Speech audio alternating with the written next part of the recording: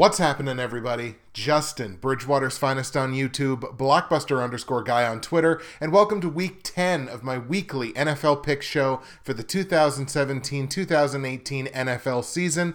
And in honor of Week 10, I waited till exactly 10 a.m. to start recording the episode. That's my convenient excuse for the fact that I slept in. Ironically enough, with what happened in a bunch of games in Week 9, I can best describe Week 9, certainly for our purposes, as a dogfight. We definitely went and we definitely had to grind out an above 500 week or even just a 500 week in certain elements of the picks. And sometimes you just got to have weeks like that. Obviously, it's not going to be, 10-3 every week. You got to have some of these weeks where it's not looking good and you got to grind out those picks. You got to worry about them right till the last snap in the last game. And that's kind of what Week 9 was. Week 9, I wound up 7-6. Straight up, and that was only 7-6 because we won the Monday Nighter with Detroit. So 7-6 straight up leaves me 84-48 straight up on the season. Against the spread, same deal. We were 5-6-1 going into the Monday Nighter. It worked out with taking Detroit, Detroit minus 2.5 in that game at Green Bay. They win that game, so we're 6-6-1 against the spread in Week 9. That has us 68 up, 59 down, and now 5 pushes against the spread on the season. And with the total, didn't quite work out for us, 5-7-1 on the over-under, but we were 4-7-1 going into that Monday Nighter, so we swept the Monday Nighter, which is always nice to do.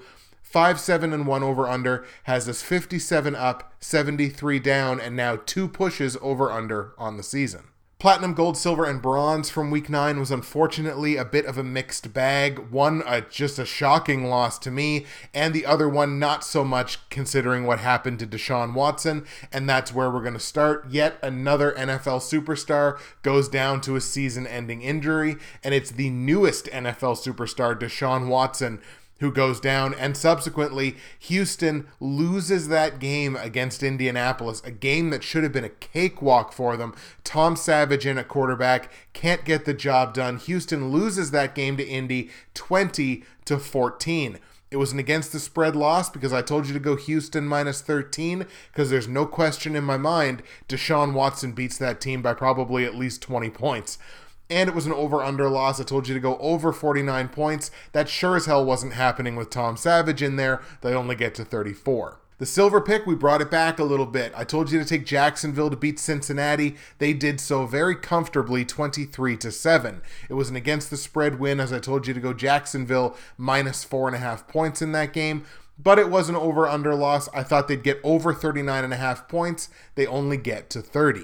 Then we get to the second baffling loss of the week. The Seattle Seahawks lose to Washington. That was such a tight game for basically the entire game. Seattle takes the lead late. They give up a late touchdown, and Blair Walsh screws it up. And you know what? You can't pin 100% of the blame on Blair Walsh, but where there's smoke, there's fire. So Seattle loses that game 17-14 against Washington.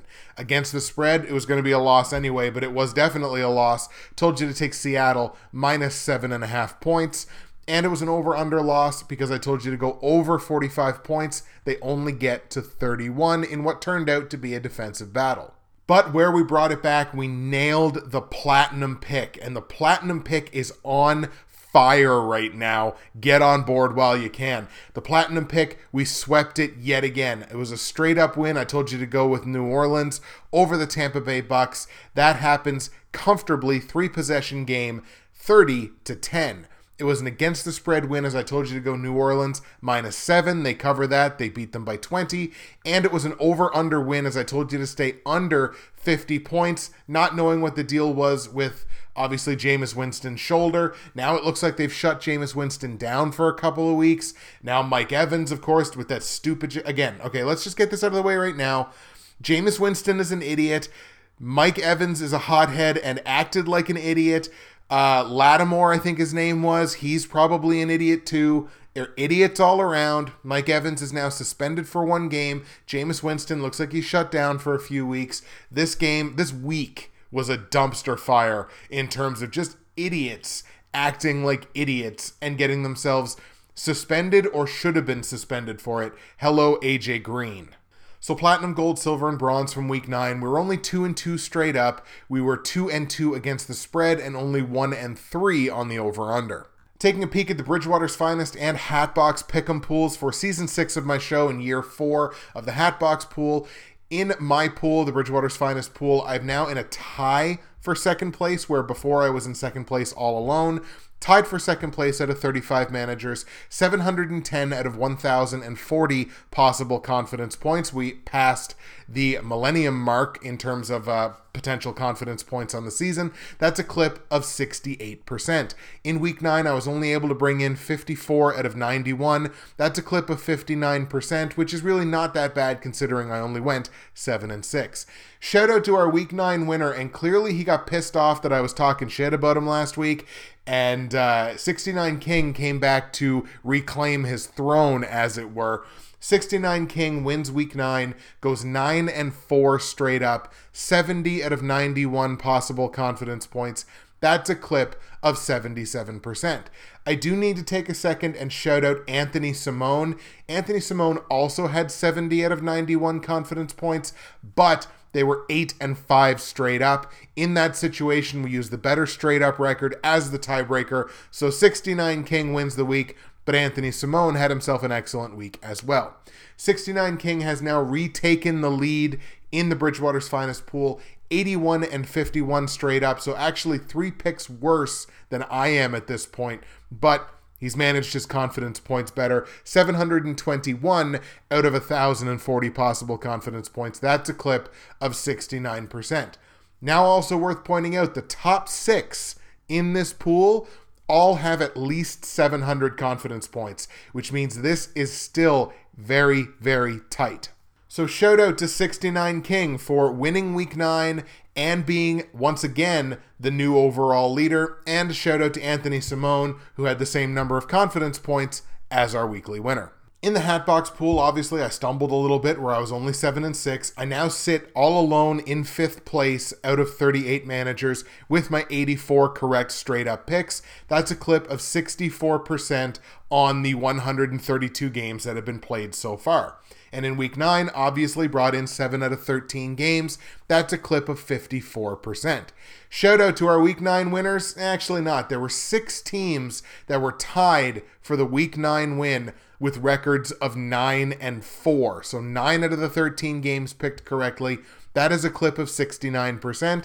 Good enough for those 6 teams to win the week. One of those 6 teams was Rel Eagles Fly, who remains the overall leader in the Hatbox pool. 89 of 132 games picked correctly, which would mean a record of 89-43, I believe.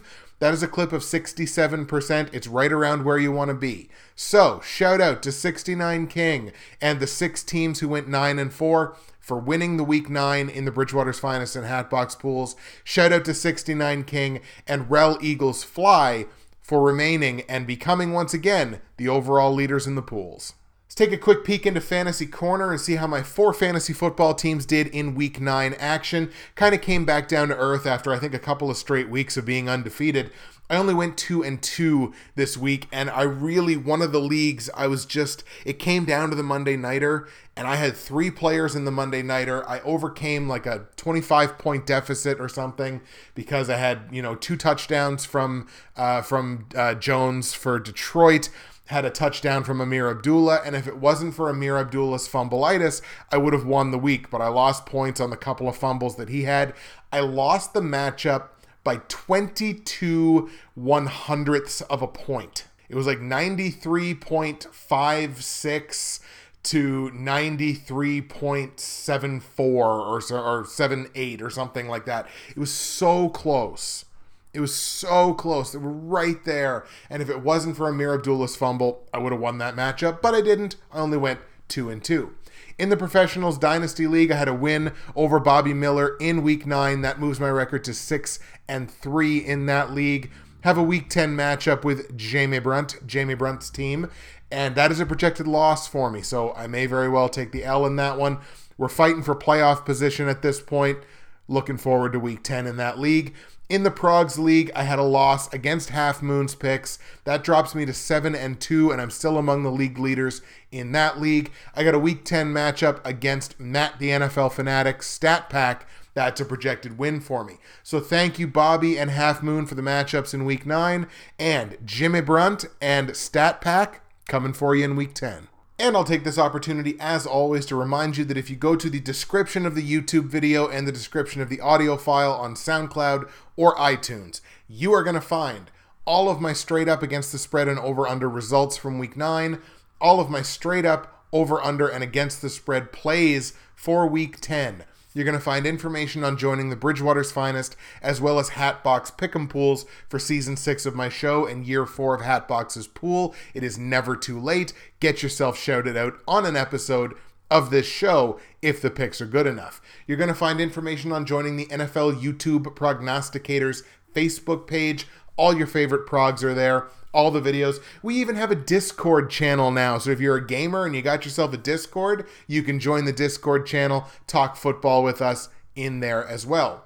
You're going to find the link to subscribe to the Hatbox Nation YouTube channel. I didn't do a week 9 video because scheduling did not permit it. My parlays were posted on the NFL YouTube Prognosticators page, and once again, they were all wrong. So hey, having fun, gonna keep going, I think. You're going to find information on nerdtease.ca. Use promo code BWFinest to save yourself 15% on your tea order. Loose leaf matcha teas, teaware, great Christmas presents for the tea drinker on your list. Maybe somebody that's hard to buy for. Nerd Teas just released a sampler pack where you get 8 small samples of varying collections of teas. This is a great choice if you are struggling with what to buy someone for Christmas. It's awesome. It's less than $30 because the pre-orders are out now and the promo code counts for it. So you're going to knock another 15% off as well. Free shipping on any order over $50 in Canada. For my American friends, obviously you're going to get the bounce with the conversion from the American dollar. And you're going to find information on my Movember campaign. Once again, raising money for Movember, putting money into research, treatment, and support for men with testicular cancer, prostate cancer, men's mental health, suicide prevention. Movember, it's an incredibly important thing. It's an incredibly important foundation that does great work. I'm so proud to fundraise for them every single year. I'm doing Mo updates on my Facebook page, so make sure you get on there and check those out. It's going to be greasy by the end of the month, but the important thing is raising money for Movember. Trying to raise $200 this year, which would best the total that I've had for the previous 2 years combined, which would be awesome. We're off to a great start. I need your help, and I'm asking for it. mobro.co/Bridgewater's Finest. That link also in the description below. Now that the housekeeping's out of the way, I'm going to stand up and get my cup of tea. This will just go to show you how obsessed I am with Nerd Teas. I only have about enough left for one more cup of the chocolate cake, which is my favorite blend, and I'm not sure I'm emotionally prepared to be without it, so I'm delaying drinking that last cup of tea. So right now, I'm having a nice warm cup of sweet cherry brew. Guys, I'm telling you, nerdtease.ca, it's fantastic. Anyways, here we go. No more delaying. Week 10, only 14 games on the schedule, so it's another short week. Week 10, let's get to it. Let's kick things off in Buffalo, where the Bills are going to play host to the New Orleans Saints, now very quickly becoming one of the most surprising teams in the NFL this year. Not so much for their offense, that's about what we expected, but certainly for the defense. If you would have started the season by saying, hey, the Saints are going to be the best statistical defense in the NFC South, I would have shaken my head and said, no way. But here we are. They're allowing less than 20 points a game. They're 6-2. They're leading the division over the Panthers. And they have got a matchup this week against the Buffalo Bills, another surprising team at 5-3, second place in the AFC East. Bills lost last week. Meanwhile, the Saints are one of the hottest teams in football, right up there with the Philadelphia Eagles. Saints on a 6-game winning streak after starting the season 0-2. Who would have thought that? We've talked about it a little bit before, but the Saints are getting it done, especially on the offensive side, in a way that they really have never consistently done before, and that's with the run game.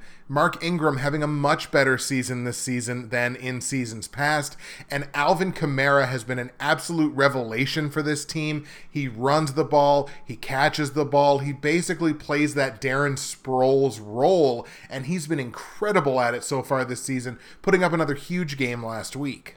Yet another season here where the Bills are struggling to move the ball through the air. Only 187 yards per game of pass offense for the Buffalo Bills, and it has them as the number 27 total offense in football. Luckily, they are still able to run the ball, putting up about $117 per game, which I believe has them just outside, knocking on the door of the top 10 run offenses in the NFL. And Buffalo's certainly going to be able to run the ball in this football game. If New Orleans has the weakness on defense, it is definitely the run defense. They're kind of only, actually they're a little bit lower than middle of the pack actually in terms of their total run defense. They're the number 19 run defense in football, but New Orleans secondary has really stepped up, only giving up 210 pass yards per game through the air, which is really not that bad considering this secondary has been notorious for being shreddable in past seasons. That's got New Orleans inside the top 12. They're only giving up 19 points per game, as I mentioned.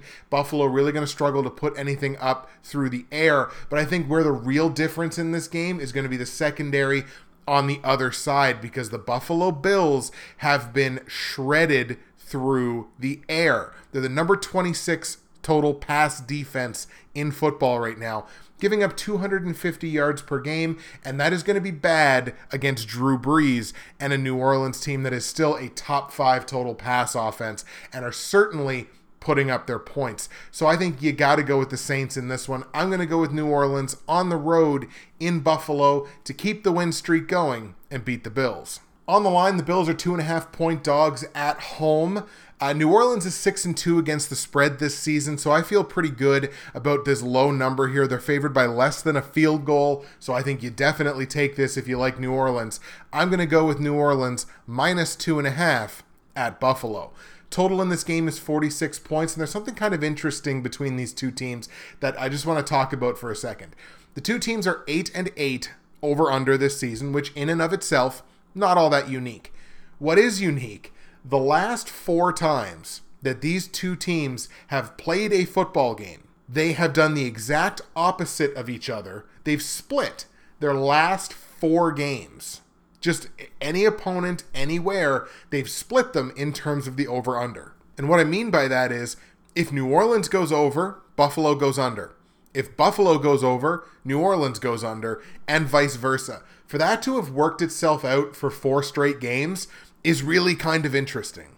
Anyway, no real help there. Kind of lends itself to a little bit of unpredictability, which kind of makes me nervous that I'm taking the favorite in the matchup. Certainly on the road favorite.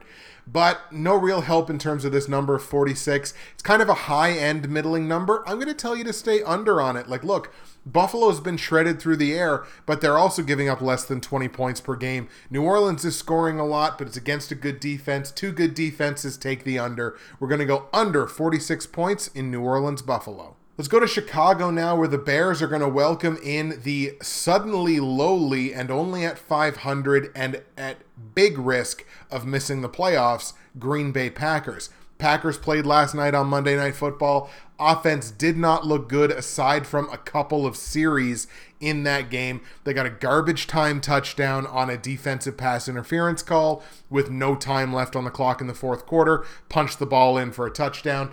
The offense did not look good. And, I mean, this is what you're going to have these issues with Brett Hundley until he gets comfortable or until the Packers sign somebody. But you're going to have these issues with, a 2-start, 3rd-game quarterback. Is now going to be a 3-start, 4-game quarterback going in against a Chicago defense that's actually played fairly well this season. Packers, like I said, now 4-4. They've lost 3 straight games. All of a sudden, they're now tied for second in that division, and the chances of making the playoffs, as was reported last night on Monday Night Football, have dropped to about, 15%? 12%? Something crazy like that. So very, very low odds for the Packers right now to make the postseason. Looks like their streak is going to be snapped. Bears lost the last time out, but they won the game before that. They're 3-5. The defense has played better than Green Bay, statistically at the very least. The offense has definitely struggled. They've only put up 16 touchdowns. 2 of their 3 wins have come at home. Worth noting, though, the Bears have not beaten any team in this division yet this season, and they've only won 1 game against an NFC opponent.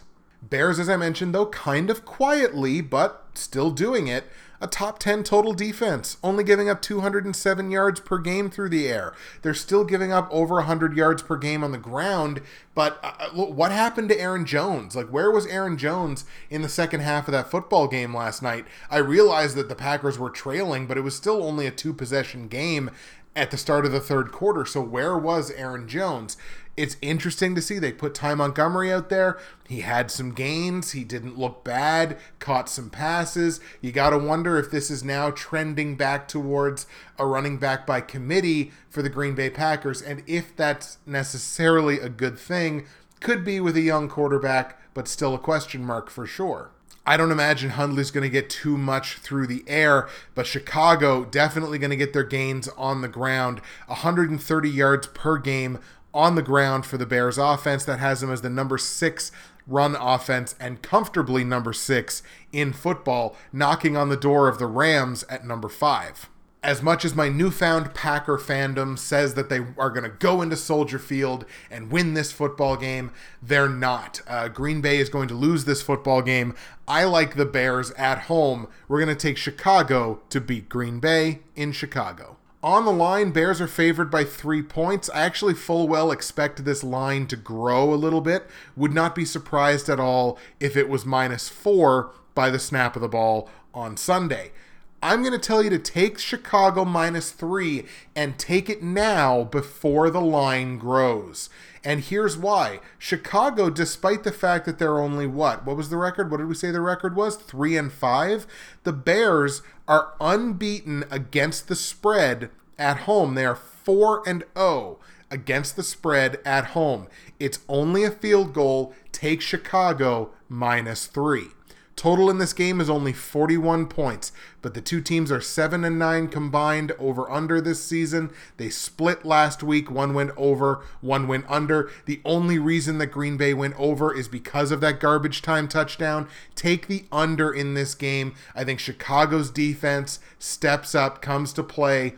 Low-scoring game, under 41 points in Green Bay, Chicago. Let's go to Tennessee now, where the Titans find themselves tied for the AFC South lead with Jacksonville, riding a 3-game win streak and welcoming in the Cincinnati Bengals.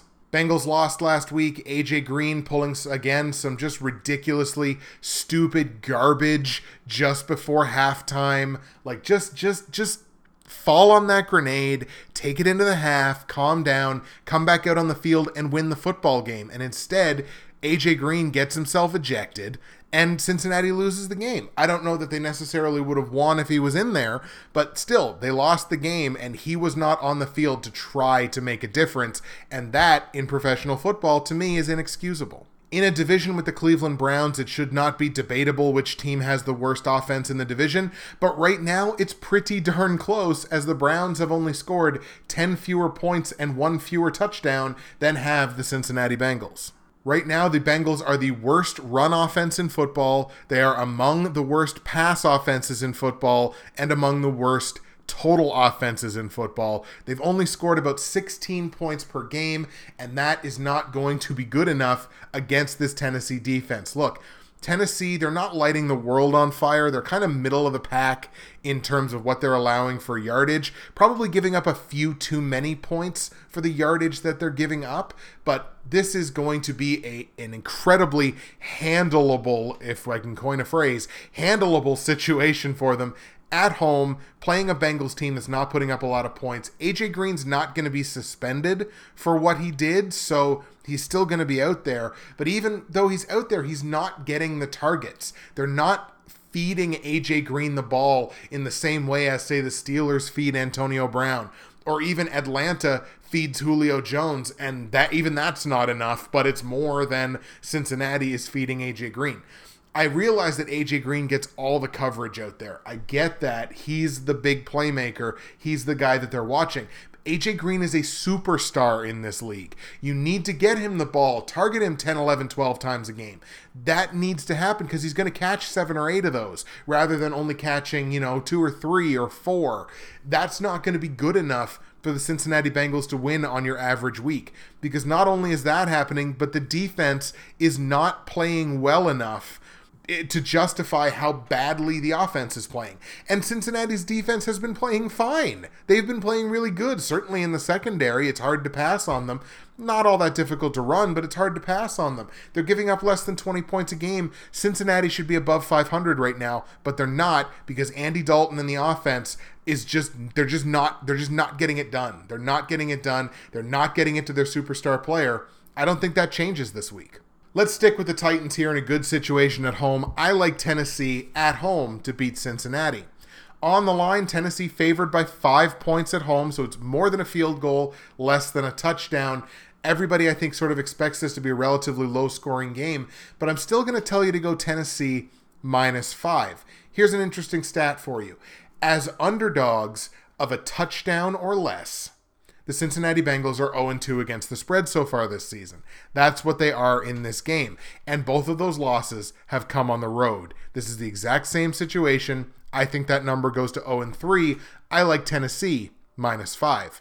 Total in this game, only 40.5 points. The two teams are 8-8 over-under this season, and they've split their last 2 over-under. I'm going to tell you to go over on it, though. It's such a low number. I do think Cincinnati gets something. Even if they only get, their 15 or 16 points, there's a chance that Tennessee can score enough to just send this over. Maybe a garbage time touchdown puts it over. But maybe against my better judgment, I'm going to tell you to go over 40.5 points in Tennessee-Cincinnati. Let's go to Tampa Bay now, where the Bucs at the very least get to go home, but will be without Jameis Winston and without Mike Evans, their battery, the battery of their offense, as they welcome the New York Jets into town. I shouldn't say battery of their offense. Doug Martin's actually been fairly good on the ground so far this season, but if you think of the Tampa Bay Bucs, you think of Mike Evans and you think of Jameis Winston. Jets were able to snap the 3-game losing streak last time out. They are now 4-5, still sit in the basement of the AFC East, but at the very least have a better offense than Miami. The Bucs, as I mentioned, absolutely tumbling. 5-game losing streak now without the starting quarterback, who of course has his throwing shoulder injured anyway, and at least now he's got a couple of weeks that he can work on his pregame pump-up speeches, because good lord, the hell was that? Eating the crab legs or eating the W? Who knows? Tampa's lost 5 straight games. They're also going to be without Mike Evans. On offense, which is the key to this Tampa Bay team, because the defense is the worst in that division and can't stop anybody right now. On offense, they're going to be missing probably their 2 best players. Honestly, I think the only way the Bucs are competitive in this game is if they get a pair of touchdowns from Cameron Brate, probably another one from O.J. Howard. I think that's the only way that Tampa Bay has any shot in this game at all. Jets don't exactly have a great run defense, number 24 run defense in football, so I think the run game can certainly get something established. I just don't like this situation for Tampa Bay at all, missing too many players, too much talent, not going to be on the football field. I actually like the Jets here in what was originally an upset, but now apparently is not. I like the Jets on the road to go into Tampa and beat the Bucs. On the line, the Bucs are a 1-point dog at home after this line, I believe, opened at either Tampa Bay -1 or -1.5 or something like that. Anyway, Jets now the favorites. I'm obviously going to go Jets -1 because I like them to win the game. Interesting to look at, too. The Jets are actually 6-2 against the spread this season. Tampa Bay is only 1-6, and that's pretty rough, but we're certainly going to play the numbers here and take the Jets -1. Total in this game is 42 points. Two teams are 9-8 over-under combined this season. They split their last time out. I'm going to tell you to go over on it, even though, Jets offense, certainly not the best thing since sliced bread. Tampa Bay's offense, probably not going to be good without Winston and Evans. But I'll still tell you to go over 42 because, man, Tampa Bay's defense is capital B bad. So we're going to go over 42 points in the Jets and the Bucs. Let's go to Washington now, where the Redskins, like I mentioned, closer to the top of the show, came up with a very surprising win, to me anyways, by beating Seattle late in that game. Now they get to go home and play host to the Minnesota Vikings. Redskins evening their record back to 500 at 4-4 with that win over Seattle last week. Vikings just keep on rolling, man. 4 straight wins, now head and shoulders in the lead of the NFC North at 6-2. Worth pointing out that the Vikings have won 4 of their 5 games against NFC opponents. The Redskins are only 500 in the NFC at 3-3. At the risk of being dubbed a hater, I still sit here and I don't understand why people are overly high on the Washington Redskins. They're just middle of the pack. They're an average football team. They're an average football team on offense. They're an average football team on defense. They're giving up more points than they're scoring. So I'm not 100% sure why people are so high on the Redskins. Sure, they've scored 20 touchdowns, but that's third place in this division. Granted, that's with the Eagles and the Cowboys, which are both very good offenses, so I understand that. I don't know. I guess I'll have to take the hater label or whatever. I don't see it with the Redskins.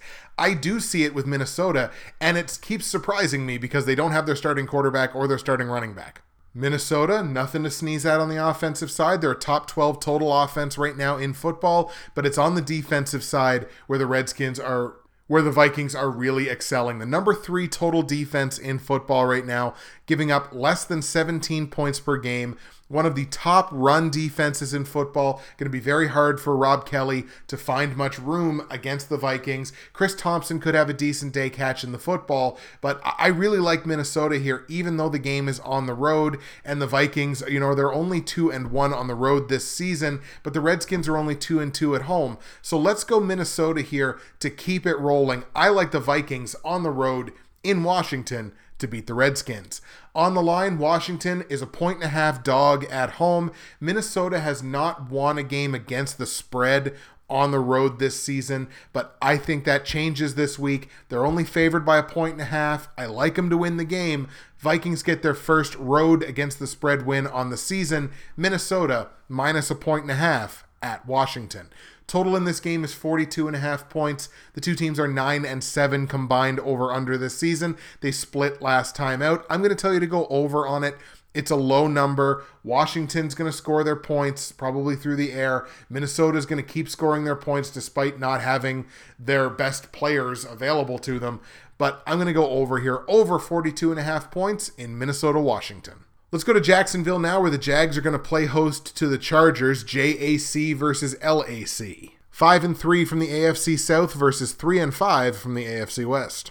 Jags have the edge on offense. Jags have the edge on defense. Jags are at home. Jags win the football game. I just want to touch on this Leonard Fournette thing for a second because there were a lot of people that were really surprised that he didn't play on Sunday. Me among them. I had to quick get him out of one of my fantasy lineups. Fournette apparently missed the team picture. So he was punished internally by the team. That's why he sat. And as we saw in that football game, the combination of Chris Ivory and TJ Yeldon are certainly nowhere near as good as Leonard Fournette and Chris Ivory. So since Leonard Fournette is going to play, and the coach kind of confirmed, I'm not worried about his discipline. He's going to play next week. He just screwed up this one time. We punished him for it. We're moving on. So he's going to be in this week against the Chargers, and that is going to spell very bad news for a Chargers run defense that is, second worst in the league. Let's go Jacksonville here all day. I like the Jags at home to beat the Chargers. On the line, Jags are only favored by 4 points at home. You definitely take that. Jacksonville -4. Jacksonville's 5-3 against the spread this season. I'm going to tell you to go with that. It's less than a touchdown. Jags -4. Total in this game is 41 points. The two teams are a combined 7-9 over under this season, and both have gone under in their last 2 games. So I definitely think this is a low scoring game. Let's go under 41 points in Jacksonville, LA. That's of course assuming Jacksonville doesn't get yet another defensive touchdown. From a Los Angeles road game, we go to a Los Angeles home game. Let's go to Los Angeles, where the Rams are going to welcome in the Houston Texans. And I said this on Twitter when it happened, when the Deshaun Watson injury came out. Deshaun Watson getting hurt and missing the rest of the season is as bad for the game of football as Aaron Rodgers' injury is, because Deshaun Watson is the newest superstar quarterback in this league. He and Carson Wentz, you still got Carson Wentz. Somebody just grab Carson Wentz and wrap him in bubble wrap. Because if we lose Carson Wentz, nobody's going to be watching these football games at all. He is like the one true like new breed superstar at the quarterback position that's still there. All I'm saying is we need Carson Wentz. Anyways, that's beyond the point. The Deshaun Watson injury, it hurts. It's bad for the game of football. It sucks that he got hurt. And he's going to come back next season, and I think next season he's going to be incredible. He may be worth drafting first overall in fantasy especially if you're in a QB heavy league. Grab yourself some Deshaun Watson. I keep talking about Deshaun Watson because the Rams are going to win this game, and probably pretty damn dominantly. So we're going to take the Rams at home to beat Houston, because with Tom Savage at quarterback, I'm doing that thing where you stretch out the collar to try to cool yourself off. Tom Savage, goddamn. The difference in drop-off from Deshaun Watson to Tom Savage is about the same difference in drop-off as you had from Aaron Rodgers to Brett Hundley, if we're being perfectly honest. So Rams all day, LA wins the game. On the line, the Rams are favored by 12 points at home. Like, good Lord, 12 points. It's worth pointing out, and I know a lot of this is probably due to Deshaun Watson, but it's worth pointing out the Texans are 3-0 against the spread on the road. And again, a lot of that's probably Deshaun Watson. But, I mean, man, 12 points, like 12, really? It's pretty easy to run on the Rams defense, so I think Lamar Miller is going to be able to have a pretty good game. I think 12 points here is just too many, but it's weird because the Rams could blow them out by 35. Houston plus 12. Total in this game is 46.5 points. I don't even have to tell you the numbers. Go over on it because the Rams are going to score a lot of points in this football game, I think. Two teams are combined 11-5. A lot of that has to do with Deshaun Watson, obviously. They split their games last time out. One went over, one went under. I'm going to tell you to go over on it. It's because it's not a number in the 50s. So you got to assume that the Rams are going to score plenty of points. And if Houston can score something and keep the game close enough that my against the spread pick works out, we'll go over 46.5 points in Houston, LA. Let's go to Atlanta now. We're one of the most frustrating teams in football. I don't know how Chris Carter, the Hatbox Kid, has any hair left whatsoever. The Atlanta Falcons are going to play host to the Dallas Cowboys, and once again, we're on Zeke watch. I don't know. They let him play last week. Exactly what I thought was going to happen happened. They let Zeke play. Not that Zeke was necessarily the thing that made this happen, but Zeke played, Cowboys won. Zeke might not play, or Zeke might be able to play the rest of the season. We have no goddamn clue. But I'm going to take Dallas in this game because I can't trust the Falcons. How in the world? Trusting the Falcons would be like being a worm and trusting the fisherman. I don't get it. Like, I don't get how, even though they're at home, I don't get how you can trust them in this context against a very good football team in Dallas. If this was against a bad team, then great. I mean, Atlanta all day long based on the fact that they're at home. But Atlanta's under 500 at home right now. They're 1-2. So you can't trust them, and you can't trust the defense, and you can't trust the offense. So what gives? What gives here? Like, when is it finally going to break out? I think Matt Ryan's going to have a good game against this Dallas secondary. I just don't trust Atlanta to win the football game outright. So we're going to go with Dallas on the road in Atlanta to beat the Falcons. On the line, Atlanta are 3-point favorites at home. Obviously, I like Dallas, so we're going to go Dallas plus 3. Even if you don't like Dallas in this game, the Cowboys are 3-1 against the spread on the road. It's worth taking that Dallas plus 3 and hedging your bets. Total in this game is 50.5 points. The two teams are 8-8 over under, and they both went under in their last game. I'm going to tell you to stay under on it as well. Under 50.5 points. You don't know what you're going to get from the Falcons. If Zeke doesn't play, the Cowboys are an entirely different offensive team. So this is going to be a really interesting and unpredictable game. But we're going to go under 50.5 points in Atlanta, Dallas. Let's go to San Francisco now, where I'm going to spend probably about 1 minute talking about this game. The 49ers are going to play host to the New York Giants, two of the worst statistical teams in football. I personally tend to agree with the opinion that Eli Manning has basically just given up on this team at this point. And but I still like the Giants to win the football game because I think top to bottom, they're the better team. So we're going to take the Giants on the road to beat the Niners in the Who Cares Bowl. The Niners are a 1-point dog at home. It's only 1 point. The Giants are actually 3-1 against the spread on the road. So that kind of plays into why I'm taking the Giants in this game. I think they get the win. I'm going to take the Giants -1 at San Francisco. Total in this game is 42.5 points. The two teams are 8-9 total over under this season. They split last week, so no help there. Even though it's a low number, I'm going to tell you to go under on it because who the hell knows what we're going to get from either one of these offenses on any given day. So we're going to go under 42.5 points in the Giants, San Francisco. And the last game we're going to look at before we get to the platinum, gold, silver, and bronze picks for week 10 is the Carolina Panthers playing host to the Miami Dolphins. Panthers have now won back-to-back games. They are right in contention there for the NFC South title, right there in the wild card conversation. In fact, I believe they hold the wild card 1 position right now in the NFC. Miami, after looking like maybe they had things figured out a little bit, they've lost back-to-back games. They traded Jay Ajayi. Jay Cutler is still Jay Cutler. The run game, you got to be concerned about it now, although they've got Kenyon Drake and they've got some players back there that I think are going to be able to do something. They're actually pretty popular fantasy waiver wire ads this week, apparently, according to, I can't remember if it was Michael Fabiano or somebody else. Anyways, it's interesting to me that a team that scored 13 touchdowns in 8 games could have anybody be a popular fantasy football ad, especially on the offensive side of the ball.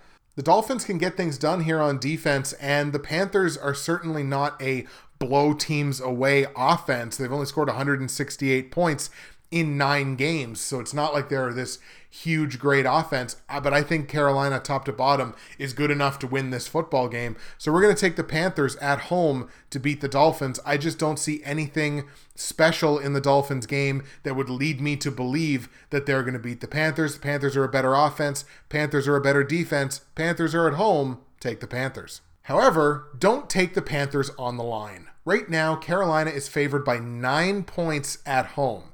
Would it interest you to know that despite the fact that the Panthers are, 6-3, against the spread as a favorite of anything, so either -0.5 point to -20 or above, against the spread, the Panthers are only 1-4 as a favorite.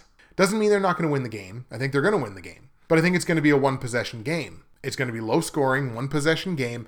So take Miami +9 in this game because who knows, the Dolphins could pull, what would be a pretty big upset. But, I mean, it's possible, it's conceivable that the Dolphins could pull an upset in this game. So definitely take Miami +9. Total in this game is only 39.5 points. The two teams are 7-10 combined over under. They split last week. Stay under on it because who knows what's going to happen. Carolina has this way about playing down to their competition. So low scoring game, under 39.5 points in Miami, Carolina. All right, folks, platinum, gold, silver, and bronze picks for week 10 in the NFL. Here they come. We'll start at the bottom as always with the bronze pick where I am 7-2 straight up. 4-5 against the spread, and only 7-1 on the over-under. My bronze pick sees the Seattle Seahawks traveling to Arizona to take on the Cardinals in an NFC West matchup. Hey, Drew Stanton scored a touchdown and Arizona won last week. That's pretty neat. Seattle, meanwhile, again losing that game against Washington last week. They're 5-3. They're behind the Rams in the division, but they're still obviously definitely very in it. And if the Rams happen to stumble, Rams definitely have a more difficult schedule down the stretch than do the Seahawks. So even though they're a game back, this division still wide open between those two teams. I would say 3 teams because Arizona is at 500, but let's be perfectly honest. With Drew Stanton at quarterback, you're going to get way more games of 2 or 3 interceptions than you're going to get of 2 or 3 touchdowns. Drew Stanton, to me, not an NFL quarterback, and Arizona's playmakers that they have on the offensive side, I mean, well, 2 of their best 3 offensive playmakers are on IR, and it looks like David Johnson now is trending towards not returning this season. So, they're on IR, but the best playmakers that they have in the passing game, Larry Fitzgerald and others, take a serious downgrade with the guy that's throwing them the football. Same deal in Green Bay. You got Jordy Nelson, Devontae Adams, Randall Cobb. Those guys all take downgrades based on the fact that it's Brett Hundley back there and not Aaron Rodgers. You know how earlier I said that, a division that's got the Cleveland Browns in it should not be competitive as to which is the worst offense in that division? Same deal here with the NFC West. A division that's got the 49ers in it, there should be no competition about who has the worst offense. You know who's got the worst offense in that division? The Arizona Cardinals. Sure, they've scored 15 touchdowns while the Niners have only scored 13, but the Niners have scored 4 more points. I know they've had one extra game, but shh. Don't let logic get in the way of my argument. As far as I'm concerned, Adrian Peterson is not going to be the savior of this franchise this season. Seattle has improved their run defense over the last couple of weeks. They're right now kind of around middle of the pack in terms of the run defense. The pass defense is still stellar. They're one of the best defenses in football, even though they're going to be on the road. Seattle is the only team in this division that has not yet lost to a division opponent, and I don't think that changes this week. Let's go with Seattle on the road in Arizona to beat the Cardinals. On the line, Arizona are 5.5-point dogs at home, and typically that would be very tasty for me to take. But look, the Cards are only 2-6 against the spread so far this season. I like Seattle in this game. I think Seattle wins it fairly comfortably. So let's take Seattle minus 5.5 points at Arizona. Total in this game is 41 points. The two teams are 41.5 points. Two teams are a combined 5-11 over under, and they split last week. But I'm going to tell you to go over on it. I don't think Arizona's defense comes up with a huge game and stops Seattle. Seattle's offense, there's really nothing wrong with it. Like they did keep going last week. I would have expected them to score more than 14 points against Washington, but I don't see them putting up back-to-back lame ducks in back-to-back weeks. So let's go over 41.5 points. So Seattle straight up in Arizona to beat the Cardinals. Seattle minus 5.5 points on the line, over 41.5 points. That is your bronze pick. My silver pick, where I am 6-3 both straight up and against the spread, but only 3-6 on the over-under, sees the Denver Broncos playing host to the New England Patriots. And holy crap, how many teams in football can we talk about having quarterback issues before? You know what? I'm not even going to say it. Broncos looking completely discombobulated on the offensive side of the ball. They've only scored 150 points in 8 games. That's less than 20 points a game. They're on a 4-game losing streak, and they have to play the New England Patriots, who are on a 4-game winning streak. Broncos are under 500 against AFC opponents. All 3 of their wins so far this season have come in their own building, which is certainly a nice sign. But you got the Patriots, who are also unbeaten on the road this season. I don't think I have to say too much more here. You know exactly where I'm going with this. I like the Patriots in Denver. Not exactly the most hospitable place to play, but the team that's on the field in front of them, I don't think is going to be able to stop them. So I like the Patriots on the road in Denver to beat the Broncos. On the line, Patriots are favored by 7.5 points on the road. I was about to say at home. Favored by 7.5 points on the road. Denver 7.5 point dogs at home. Kind of the same deal here as with Arizona. I was really tempted to take this plus 7.5 because of how good the Broncos defense can be. They haven't exactly shown it in the last couple of weeks, but they can certainly be great. But it's worth pointing out, Denver against the spread as an underdog of 7 points or more are 0-2 against the spread this season. So they've lost both of those games where they're an underdog of more than a touchdown, just like they are in this game. And I believe, actually, no, I think both of them were on the road. But I was going to say both of them were at home. But, they're still 0-2 as an underdog of a touchdown or more. So we're going to go New England minus 7.5 points here. I think the Patriots cover that spread. Total in this game is 46 points. The two teams are 9-7 over under this season. They've split the last 2, so the last 2 games for each team has been split over and under.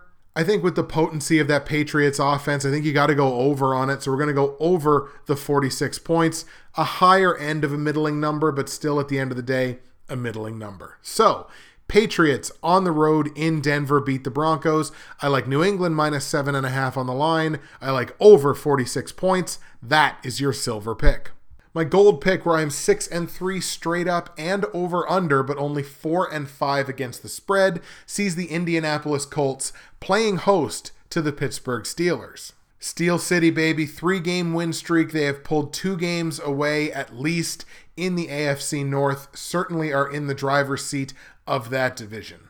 Colts, big ups to them. They won that game last week against a Houston Texans team that was completely just out of sorts because of the Deshaun Watson injury. They still only scored 20 points. And they're still the worst offense in that division.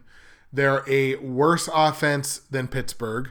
They're a much worse defense than Pittsburgh. And I think it's on the defensive side of the ball where this game is going to be decided. The Steelers are an incredible defensive unit. They were a top 10 run defense. They've since slipped down to 14. You can run the ball on them. You absolutely can.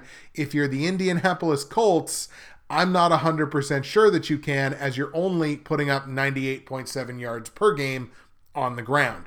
But you can certainly give it a shot. So they're definitely going to try, but there's going to be almost no room in the Steelers secondary for the Colts to try to move the ball through the air. And if you can't move the ball through the air, it's very difficult to win in this league. I think Pittsburgh's defense is the difference. Let's take the Steelers, my third straight road winner in these picks. Let's take the Steelers on the road in Indy to beat the Colts. Because, I mean, come on, the Colts aren't going to win 2 games in a row. On the line here, though, the Steelers are favored by 10 points on the road. I'm going to tell you to go Indy plus 10. I don't think this is a crazy big blowout. I think this is a relatively low-scoring game. A lot of running on Pittsburgh's side. I think they get out to a big lead early, and I think they lean on Le'Veon Bell and other running backs down the depth chart because they don't need to run up the score against the Colts. And it's worth pointing out, the Colts are 3-1 against the spread at home. And look, they're double-digit underdogs. I'm going to take that at home. So Indy plus 10 at home against Pittsburgh. Total in this game is 44.5 points. The two teams are 7-10 on the over-under this season. They both went under last time out. Take under 44.5 points. There's no reason for Pittsburgh to blow them out in this one. I think Indy keeps it close enough that plus 10 works out. So, there you go. Pittsburgh on the road beats Indianapolis in Indianapolis, but I like Indy plus 10 and under 44.5 points. That is your gold pick. And the platinum pick, where I am 7-2 straight up, but only 4-5 against the spread and over-under, sees the Detroit Lions, who won last night on Monday Night Football in Lambeau Field, getting a bit of a monkey, a metaphorical monkey, off their back by beating Green Bay in Green Bay for just the second time in the last 26 times they've tried, and I think Stafford's first time doing it. Detroit gets to go home now to play the Cleveland Browns, and I'm going to take my 4th straight road. No, I'm not. Detroit's going to win the game. Actually, I think Detroit's going to clobber them. I think their offense looked pretty good last night against a better Green Bay defense than they're going to face in the Browns. So I think Detroit cakewalk at home. They walk away with this thing. Just walk off, grand slam, moonshot, whatever bad cliches you want to throw in from other sports. Hat trick. I don't think that works. Anyways, Detroit wins this football game. I like the Lions in a walk at home to beat the Browns. On the line, the Lions are favored by 9.5 points at home, but honestly, I mean, you have to take that. Cleveland, aside from being winless, are also winless against the spread on the road. So having to go into Detroit, it's less than 10 points, so it's less than double digits. I think you definitely take Detroit minus 9.5, and I think you take this line now because I'm pretty sure this line's going to get bigger. So Detroit minus 9.5. Total in this game is 41 points. The two teams are 8-8. Over-under, I was about to say against the spread, over-under on the season. They actually both went over last week, so it's a low number. I'm going to tell you to go over. Detroit could clear this number on their own. Go over 41 points. So, Detroit beats Cleveland straight up in Detroit. I like Detroit to cover the 9.5 point spread favorites at home, and I like over 41 points. That is your platinum pick.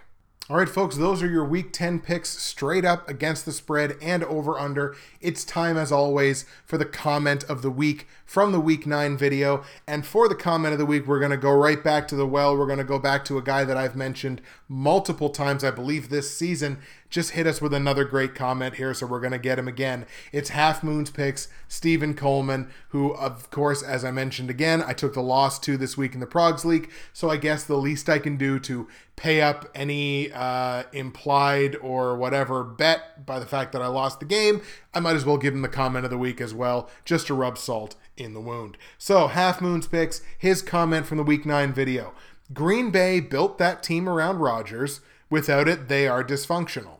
Don't know that I necessarily agree that they're dysfunctional, but they're certainly nowhere near the same team on offense that they are with Aaron Rodgers, which I guess goes without saying.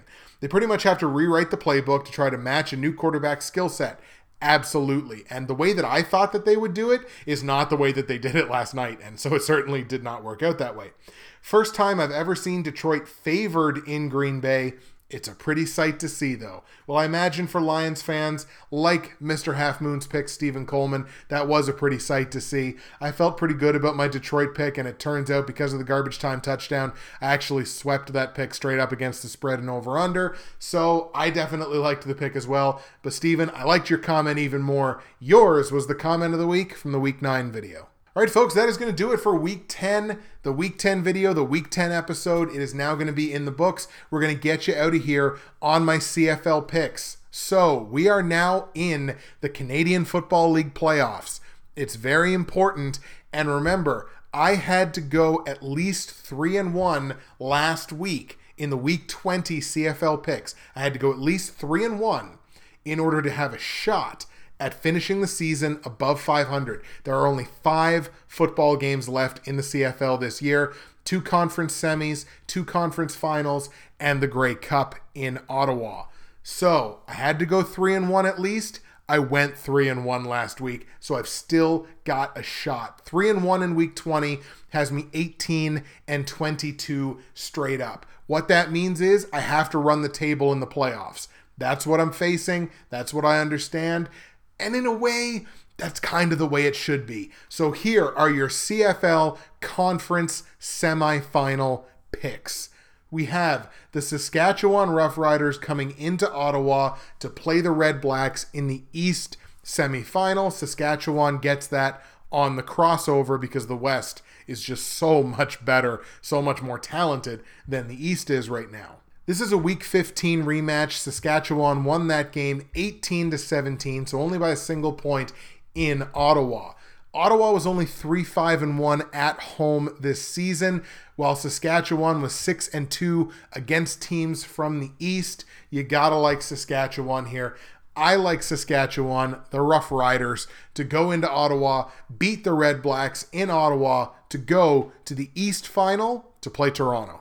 Now we got the West semifinal. We've got the Winnipeg Blue Bombers at home playing host to the Edmonton Eskimos. Winnipeg won both of the head-to-head matchups this season against Edmonton, one in Winnipeg, one in Edmonton, and they outscored the Eskimos 61-45 in those games. So that's an average of what, like 31-23? Pretty comfortable. Edmonton, it's worth pointing out, has won 3 straight road games to finish the season. That's a great way to finish your road season, but now you got to go in and play a team that's beaten you twice, and that's all the motivation that you should need, but I think it's going to be 3-for-3 for the Blue Bombers. I'm going to take Winnipeg at home to beat the Eskimos, to go on to the West Final to play Calgary. Okay, folks, those are your CFL conference semifinal picks. That is your Week 10 video, and that's it for me, Justin, Bridgewater's Finest on YouTube, Blockbuster_guy on Twitter. Week 10 now in the books. I hope you enjoy it. I don't work on Sunday, so I get to watch pretty well the whole friggin' week of football, and I'm so excited for that. I hope you're excited for the games too. Enjoy the 14 games, and we'll see you again for Week 11.